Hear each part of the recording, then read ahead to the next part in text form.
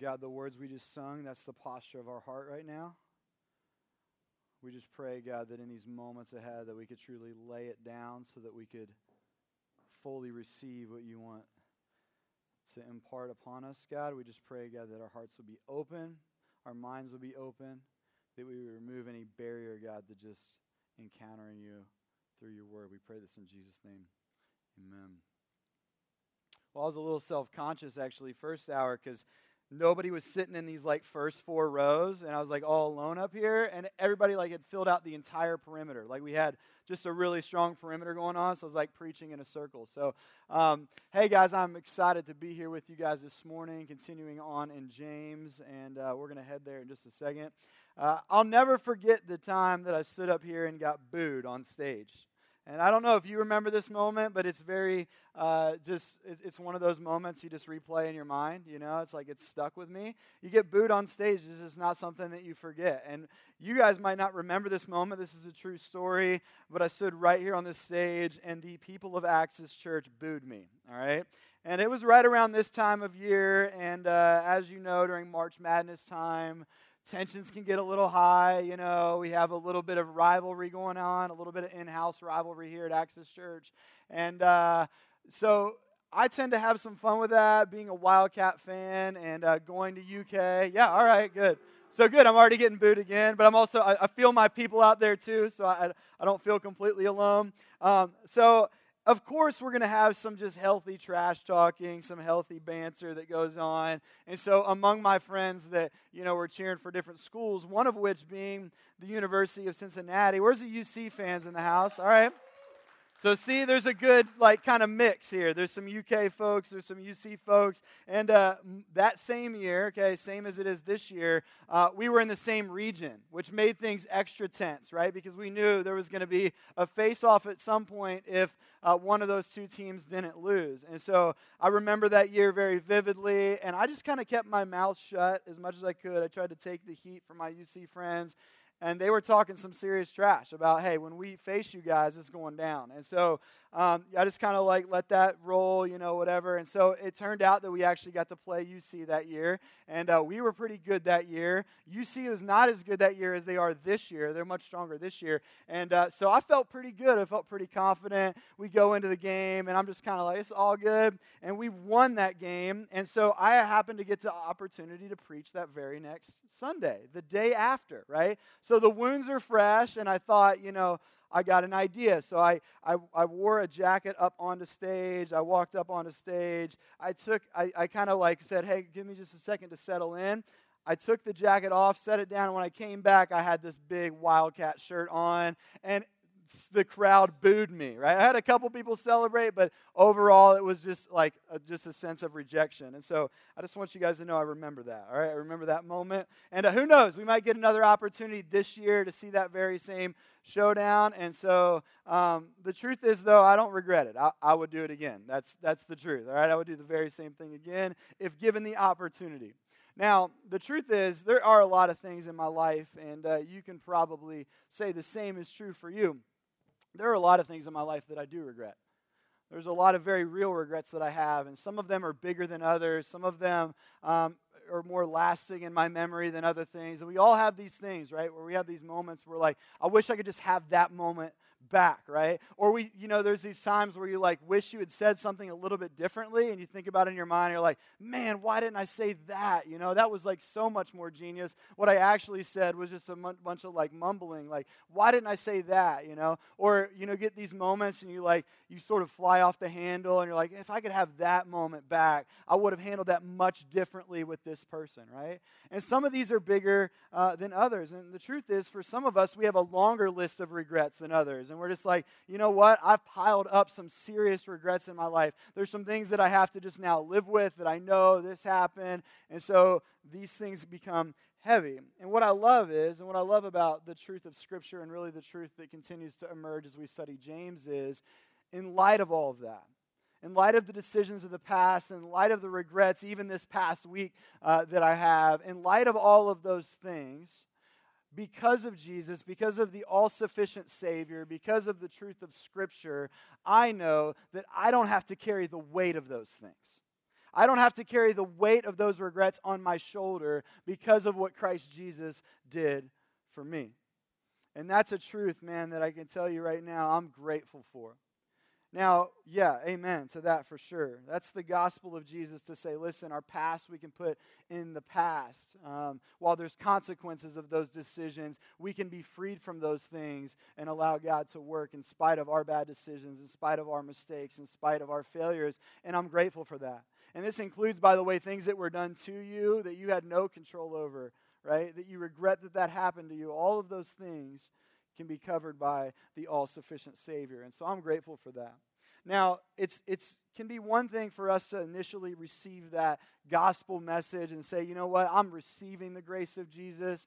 But what we have to be careful not to do is to receive that initial gift and then pile on regret after that, right? To keep living a certain way or to go back living a certain way in which we're now piling on regret all over again. And today, that's a bit of what James talks about, and we're going to discover together if you want to turn to James 4.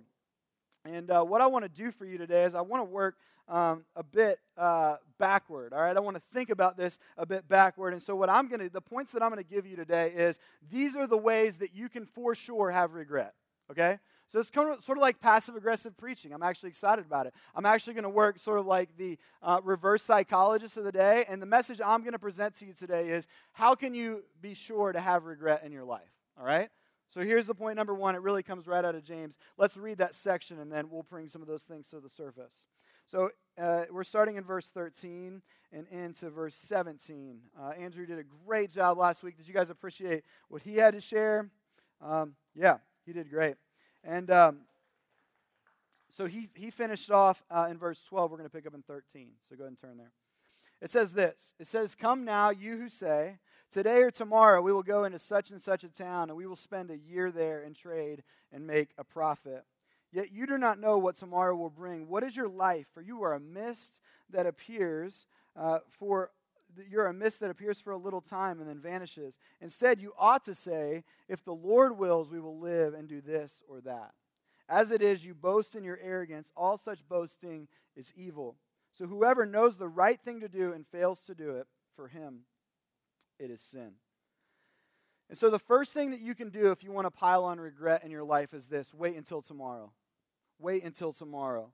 And we have this mentality, right? This doesn't seem too uncommon, what he's saying here. You who say today or tomorrow we're going to go do such and such, we're going to spend a year there and trade and make a profit, right?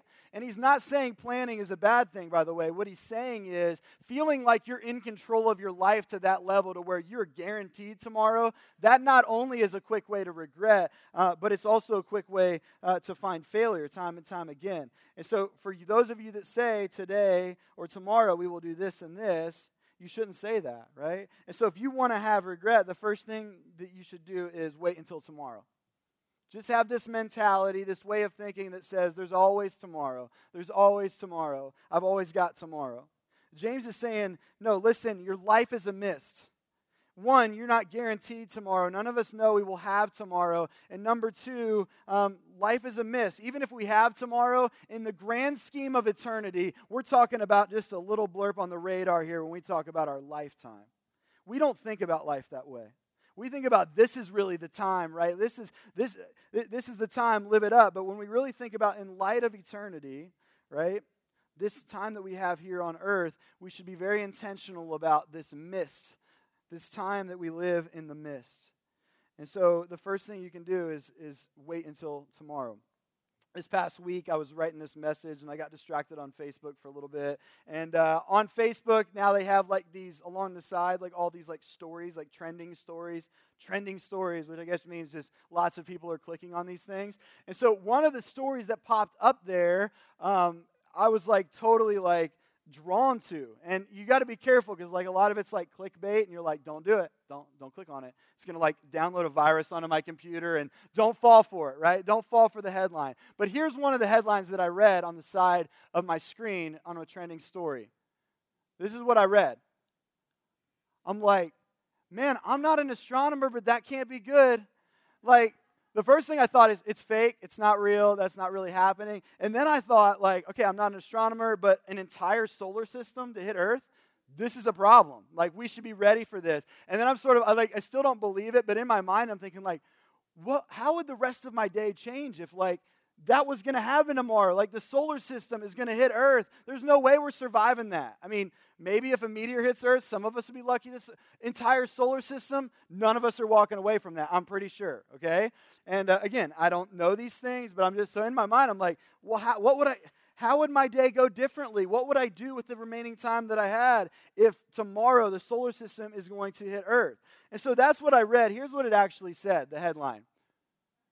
It's slightly different. Massive solar storm to hit Earth tomorrow, right? So the solar system's not hitting Earth tomorrow, but then I'm still like, what does that even mean? Like, I have no idea, and there's all these things about magnetic fields and messing with our telecommunication systems and all these things, and people are like freaking out about this. And but anyway, it just got me thinking, like, what would it look like if we really, like, if Earth ceased to exist tomorrow? Or if life as you know it ceased to exist tomorrow? My question would be, what would go up on your priority list in the remaining hours of life? And what would just fall right off of the list in the remaining hours of, what wouldn't matter anymore? And I could tell you some things that would matter. Here's some things that we would do if tomorrow wasn't going to come, which, again, he's saying life is momentary, we're a mist, we don't know that we're not guaranteed tomorrow. That might stress some of you out. It shouldn't stress us out if we're in the right place with God and we're doing the things that we should. But here's the first thing we would do. We would get right with God. If we really didn't know that we had tomorrow, you can't tell me that wouldn't be at the top of your list to say, man, I am not right with God right now. I need to get right with God. I need, whatever that takes, I need to make sure that I'm in right standing with God today if tomorrow's not coming, right? We all know, we have that embedded deep down in us that we know that if things were coming to an end, which is why you hear a lot of times of deathbed, moments where people connect with God, because they know they're not getting tomorrow, and so they better get right with God today. What James is saying is, none of us are guaranteed tomorrow, so you better think about today in terms of it being your last day. And the truth is, people that live like that actually live better. When you really start to think, you know what, it's about today, you start to live better. So we would definitely get right with God. There would be a line around that baptistry. There would be recommitments like, God, I got to confess some things, and let's talk about the way my life has been, and I'm going to reroute some things. That's what would happen if we really believe what James is saying here. But the truth is, even as I say that, some of you are like, well, we're going to have tomorrow. Even as I say that, some of you are still thinking, well, yeah, I get it. I get the scenario, Josh. Solar system's not hitting Earth tomorrow. We got tomorrow. And so we go right back into what James calls arrogant, evil thinking. We go right back into that and say, oh, I got tomorrow to do that. I got tomorrow to do that. And so the first thing you would do, and man, I hope you're thinking about these things. One, are you right with God? We would get right with God today. The second thing we would do is we would get right with other people. There's some people where we have damaged some relationships. There's some people that maybe it's the shoe is on the other foot. They've done something to damage a relationship. But if we didn't have tomorrow, we would be having conversations with those people so that we could live out the scripture that says, forgive as the Lord forgave you. We'd be stepping up and saying, look, listen, you wounded me. Or, hey, I wounded you. I gotta make this right. Right? We wouldn't be continuing to compound bitterness in our heart. We would be getting right with other people if there wasn't tomorrow. The third thing we would do is this. We would make sure that everybody else was right with God. Because if we truly believe in the conviction of our heart that life's going to end and not everybody's going to heaven, if we believe that, we better be doing everything that we can in these hours today, in this life, this midst of a life that we have, to make sure, man, I want everybody coming with me. I want everybody coming to heaven with me. The truth is, life is time sensitive. We all know it. We've all been to funerals. We all read these stories, and now that there's just so much access via social media, we're just like, we see it all the time, right? And we can choose to ignore it, or we can choose to accept the fact that life is time sensitive. I remember, it's been, many years now, but it does feel like it was just yesterday, where there was an Easter Sunday, and we already had some plans for Easter, but I just felt like the Lord was saying, Josh, you need to spend this Easter with your grandpa. You need to go and you spend this Easter with your grandpa. And so I had to disappoint some other people and tell them I can't come to Easter, but this is something I just feel like I need to do it. And so Jess and I, we went out. We hung out with my grandpa the entire day. We brought Kentucky Fried Chicken, and that was his favorite. We just hung out and just spent some great moments of just sharing with each other and hanging out. And I could just tell it just meant so much to him, and it meant so much to me. And what I didn't know at the time, because my grandpa wasn't sick or anything like this when all this was, when I felt like God was just saying, go spend time with him. I just felt like God was giving me sort of a tip of the hand to say, you need to go see him. And so I went to see him. I spent time with him. But what I wouldn't know is that would be the last Easter I would ever spend with my grandpa. Not only that, that would be the last time that we really sat down together and had these kind of conversations. And I'm just so glad that I did. I would have regretted if I had that. There's always next Easter. There's always tomorrow. There's always this next day. Life is time sensitive. And if you want to regret, if you want a sure route to regret, just think there's always tomorrow. There's always tomorrow. But if you don't, you got to live like the psalmist who says, today is the day the Lord has made. That doesn't mean we live in fear of not knowing what tomorrow brings, because those of us that have security and a Savior that is done for us what we couldn't do on our own, we don't have to fear a solar system hitting the earth tomorrow, because we get to live forever as followers of Jesus, and so we get to experience it, so we don't have to live in fear. But the truth is, if we start to just take every day and say, hey, maybe there won't be a tomorrow, this is the day the Lord has made. What am I going to do with this day? This is the day that the Lord has made. Let us rejoice and be glad in it. How do we be glad in it? We seize the moment. We seize the day. We do everything today rather than putting things off until tomorrow. Today is the day. Second thing you could do if you want a sure route to regret is this: follow your own desires. Follow your own desires. Follow the desires the enemy plants in you. Just follow your own desires. Do things your own way, right? And I don't know how many, for those of you that are young people in this room, and just hear this from my heart, I've tried that. I've done that. And it doesn't lead where you want to go. And there's a lot of people that are older in the room that could have that same conversation. Like, listen, here's what it looked like when I did things my way, when I followed my own desires. Listen to what a mess of things I made when I did that. And when you hear things like this, you can't take it as, oh man, they're just, they don't really know, or they're out of touch, or they have no idea. You got to think, man, this is coming from a place of love. And when they speak these truths to me, it's because they've learned this the hard way. They don't want you to learn it the hard way. They don't want you to have to go through what they've gone through. And so some of you are in a season of life right now where you're just following your own desires. You're doing things your own way. And the truth is, we have in us this natural just tendency to do that very thing, right? We want to do things our way, right? We want to have control of our own destiny. We want to do things in our own way. But James says, listen, instead of saying tomorrow we will do such and such, what you should say is, instead, if the Lord wills, I will. If the Lord wants it, I'll do it. I want what the Lord wants. What the Lord wants, I will do. I can just be honest. I'll be the first to admit, I'm not going to make you guys raise your hand because I don't want anybody to feel like they have to lie and not raise their hand. Because the truth is, all of us can be stuck in our ways. So this probably would be one of those things where we're like, yep, everybody's raising their hand, right? Some of us are more stubborn than others. I'll go ahead and own up to that because if I didn't, Jess could own up to it for me. But the truth is, I can just be so stuck in my ways, and what will happen is, we'll have some vision of the way something was supposed to go. Maybe it be a day, or maybe it be a vacation, or maybe it be just whatever. It could be a decision that I had in my mind, and I'm thinking, this is how this was going to go. And so I've already independently, which is already a bad idea, right? I've worked through this in my own mind, and I'm like, I got it. It's cool. We're good. And then I'll go and present that to Jess, and she'll be like, I actually was thinking something totally different. And I'll be like, so now, because I could totally be obsessive about things, well, actually. So now I'm trying to convince her otherwise. And I can be very persuasive. And finally, a lot of times the conversation gets to the point where she's tapping out just because I'm, out stubborning her. And she uses this phrase a lot of times. She says, all right, Josh, you do you. You do you. You're going to do what you're going to do. So why don't you just go ahead and do you? Now, fellas, let me just give you just a piece of advice really quick. When she says you do you, she does not mean you do you. She does not mean that, right? Because if I do me, it's going to be even worse than it was before, the fact that I was all stubborn about this very thing. And so when she says you do you, what she's trying to do is bring me back to this reality that is, you're being selfish, think about the rest of your family, think about me, and let's think about what's best in this scenario, right? And so you do you.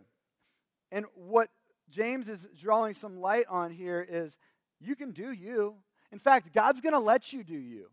God gives us free will to do you. There's scriptures that say, hey, he will hand you over to your desires, right? Not because he wants you to see destruction, but because he wants you to wake up to the fact that, man, it's not better over there. It's not better out there, right? And so he does. He'll allow you to do you so that you can realize that doing you was not the right thing or the thing that you should do, all right? That was a mouthful. We got through it, all right? So you can do you. You can make that decision, but it is another fast route to regret. Instead, James says, if the Lord wills, I will. I want what God wants. Yeah, amen.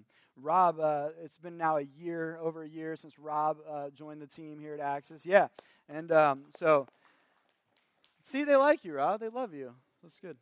I just remember those conversations. It's been well over a year, and probably a couple years, when we first had the conversation, and Rob was really being led by the Lord into ministry, and all these things were happening, and I wanted to engage Rob like then. Like I wanted him to be on our team then, and I was like, man, like this is so exciting what God's doing, and I want you to be a part of our team. So these are all the things that I wanted, and so Rob comes to me, he says, hey Josh, could you just pray for me? And in my mind, what I wanted to pray is, God, I want Rob to be here, so if you could just make that happen, that would be awesome. Peace, amen. That was like my prayer, right? But Rob said, he said, did you pray that God would do what he wants? I'm like, fine, so I pray that, I just got it. We want what you want. And that was what they prayed through that season. And if you know Rob's story, you know that there was a period of time where God was not ready to bring Rob here. Instead, he was developing him somewhere else. We weren't ready at that point, right? The pieces were not in place at that point. And so God's way is always the best way. And thanks be to God, he did work that out, and these guys are here with us now. And so, but I love that heart and I love that prayer, because the tendency is to say, and God knows, God can sort it out, God can even sort out my selfishness as I pray selfish prayers, right, to redirect me, and even through the process of prayer, re-anchor me to what I should actually be asking for. But that should really be the heart of our prayers, is to say, God, I want what you want. If you want it, I will do it. I want to step into your plan in the way that you want to carry that out. And here's the deal. Let's just, I want to try to just draw this in for just a second, because, for some of us, our desires are very diverted from God's desires right now. And you know that. If you just acknowledge, you're like, you know what, that's true. I'm doing me. I'm doing my own thing. The way that you get to the place where you're actually wanting the things God wants, where you can actually honestly say that, instead we should say, if the Lord wills, I will, you got to fall in love with Jesus. And for some of you got to fall in love with Jesus all over again. And really, for all of us, we got to get to this place day in and day out where we're falling in love with Jesus. We're drawing near to Jesus. You want your desires to be more in line with his, which, by the way, is the best plan for your life. It's the plan to greatest abundance in your life. Not necessarily the plan of least resistance, but it is the plan of greatest abundance in your life. If you want that, then you got to start getting closer and closer to Jesus so that he can reveal to you the desires of his heart. And what you'll find as you get closer and closer to Jesus is you naturally want what he wants in your life. You naturally can pray that prayer and mean that prayer, which is, God, I just want what you want. So you can wait until tomorrow. You can follow your own desires. And the last thing you can do if you really want to just see a whole lot of regret in your life is you can fail to do what you ought to do. You can know what you ought to do, but you can continue to fail to do what you ought to do. Because for many of us, we've been around long enough. We know what we ought to do, right? But if we want to continue to find ourselves in a place of regret, what we'll do is we'll fail to do what we ought to do. And James, he doesn't pull any punches when he says, whoever knows the right thing to do and fails to do it, for him it is sin. I mean, he pulls out the sin word to say, listen, because a lot of times we like to, sin's just that list of the things you don't do, like that's just all that stuff. But what he's saying is, if you know the good thing that you ought to do, the way that you ought to respond, the way that you ought to show up, that good thing that you ought to do. If instead you choose complacency, that's sin for you. And so if you continue to just know all these things that you should do differently, but you don't, the Bible calls that sin. And a simple translation here is, again, if we know the good we should do, it's on us to do it. It's on us to do it. This past week we watched the movie The Lorax. How many of you guys seen? It was on this weekend, like on TV, and I sort of saw the tail end of it. It was a cool movie. I really enjoyed it, and my son's been learning like some Dr. Seuss stuff in preschool, and so there was this cool line at the end, and I've heard this Dr. Seuss quote, but it just really struck me in line with what we're talking about. It says, "Unless someone like you cares an awful lot, nothing is going to get better." It's not. Maybe it's so simple a child can understand it, right? Maybe it's so simple that listen, we got to start caring more. It's on us to care. It's on us as the people of God that know the good that we ought to do, to care, to respond, to do something, right? Rather than being the people on the sidelines, saying, somebody really ought to, right? We do that a lot of times. Like, we can identify the thing, like, somebody really ought to, and God's like, you? How about you? Like, let's start with you. Why don't you go, right? Rather than somebody ought to, the people that really make the greatest impact in the world, you know what they say? It's on us. It's on us. It's on me to do it. It's on me to do something about this. They're so compelled from the inside out that they're like, we got to show up. We got to respond in this way. And the truth is, Christians get a lot of bad press these days, and some of it's just unjustified. But the truth is, throughout the course of human history, it's been believers in Jesus with the mentality, it's on us, that have changed things, that have been at the forefront of the greatest movements in history, right? We don't talk about that a lot of times, but that's what's happening. And how about this? During the recent hurricane relief efforts, Washington Times, they posted an article, and it said this: Christians outpace FEMA in aid to hurricane victims, right? Christians outpaced anybody else in their response to the hurricane. Why? Because they had this mentality, this thing that was ingrained in them that just said, you know what? It's on us. We should be the ones doing something about that. In fact, 80% of the relief came from faith-based organizations, as it should, because it's on us to respond. And I would contend that it was Christians who thought this way that have made the greatest impact throughout history. I mean, when you think about causes for children, right? Think about orphanages and the names on these orphanages, right? And who were the people that opened up so many of these orphanages? We think about like our partners today, like Lifeline Christian Music, Lifeline Christian, and what they're doing all over the globe here, and just what an incredible work they're doing to care for the needs of poverty and for kids in crisis and so on and so forth. We think about Christians and what they have done over the course of history when it comes to responding to diseases. And so many of these organizations were initially started by people who, by the power of Jesus and be compelled by the love of Jesus, to respond, right? We think about the names of hospitals everywhere you go, right? People of Jesus saying, you know what? It's on us to do something about this. When you think about social justice, you talk about slavery, right? Who were those people at the forefront of the movement to say, you know what? This isn't right. And it was the people of God that were responding in that way. One such instance was at a church called Plymouth Church in New York, and it was in Brooklyn, New York, and it was on a key spot along the Underground Railroad. And the pastor there and the people of that congregation had this mentality in this heart. You know what? It's on us. It's on us because there's something that's not right here. It's a crime against humanity. And so it's on us in the name of Jesus to change the tide, to change the course of human history. And so in little by little, these churches that were all over were influential in reshaping our thinking on these things. And they said, you know what? It shouldn't be so. And Plymouth Church in New York, which I watched this, I don't know how many of you guys like to, like in your free time, watch historical documentaries. That's me. I enjoy it. I'll watch in the Travel Channel. And so I was watching this story about this church, and there was what they would do a lot of times is not only would they just protect slaves that were trying to escape out of slavery and give them refuge and care for them, but they were also trying to, again, reshape the social climate of the day. And so they would have people coming in, and what they would do is they would do these mock slave auctions right there in the church, where they would bring somebody up, and they wanted to just expose the hypocrisy of what was happening. And so they'd bring somebody up on stage, a slave, and they would pretend like it was a slave auction. They'd be describing this person as property so that they could expose just the hypocrisy of all of this. And then they would go full circle and say, how could we do this? How could we be a part of this? And how could we not be a part of the solution of this? And so one day in this church, there was a 9-year-old girl that came up, Sally Marie Diggs, on February 5th, 1860, and she came up on stage, and they did this mock slave auction, and they described her as property, and then they just stopped, and like, this is a young girl. This is who this is. Look into her eyes.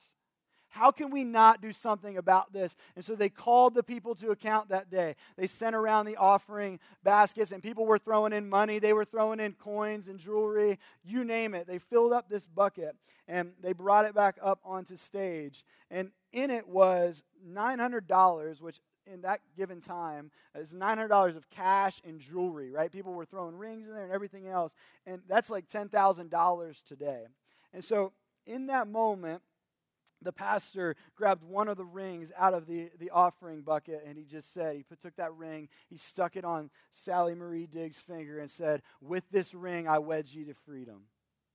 With this ring I wed thee to freedom." The people responded that day, and with all the money that they had gained, they bought her out of slavery. Why? Because they believed that this was the good that they ought to do. And they said, it's on us to do it. And so as we finish up here, we're going to get to experience something cool as we have Lifeline Christian with us today, talking about their child sponsorship program. And so we're going to get to learn about one way that maybe we could respond, that maybe you feel compelled or called to respond to do something in the way that you ought to do something.